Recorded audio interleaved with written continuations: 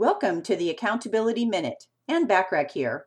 Step number 3 of the 7 steps of effective communication that gets results is recognize problems in communication. What are some of the most common barriers in effective communication? Well, for starters, there's language or word usage.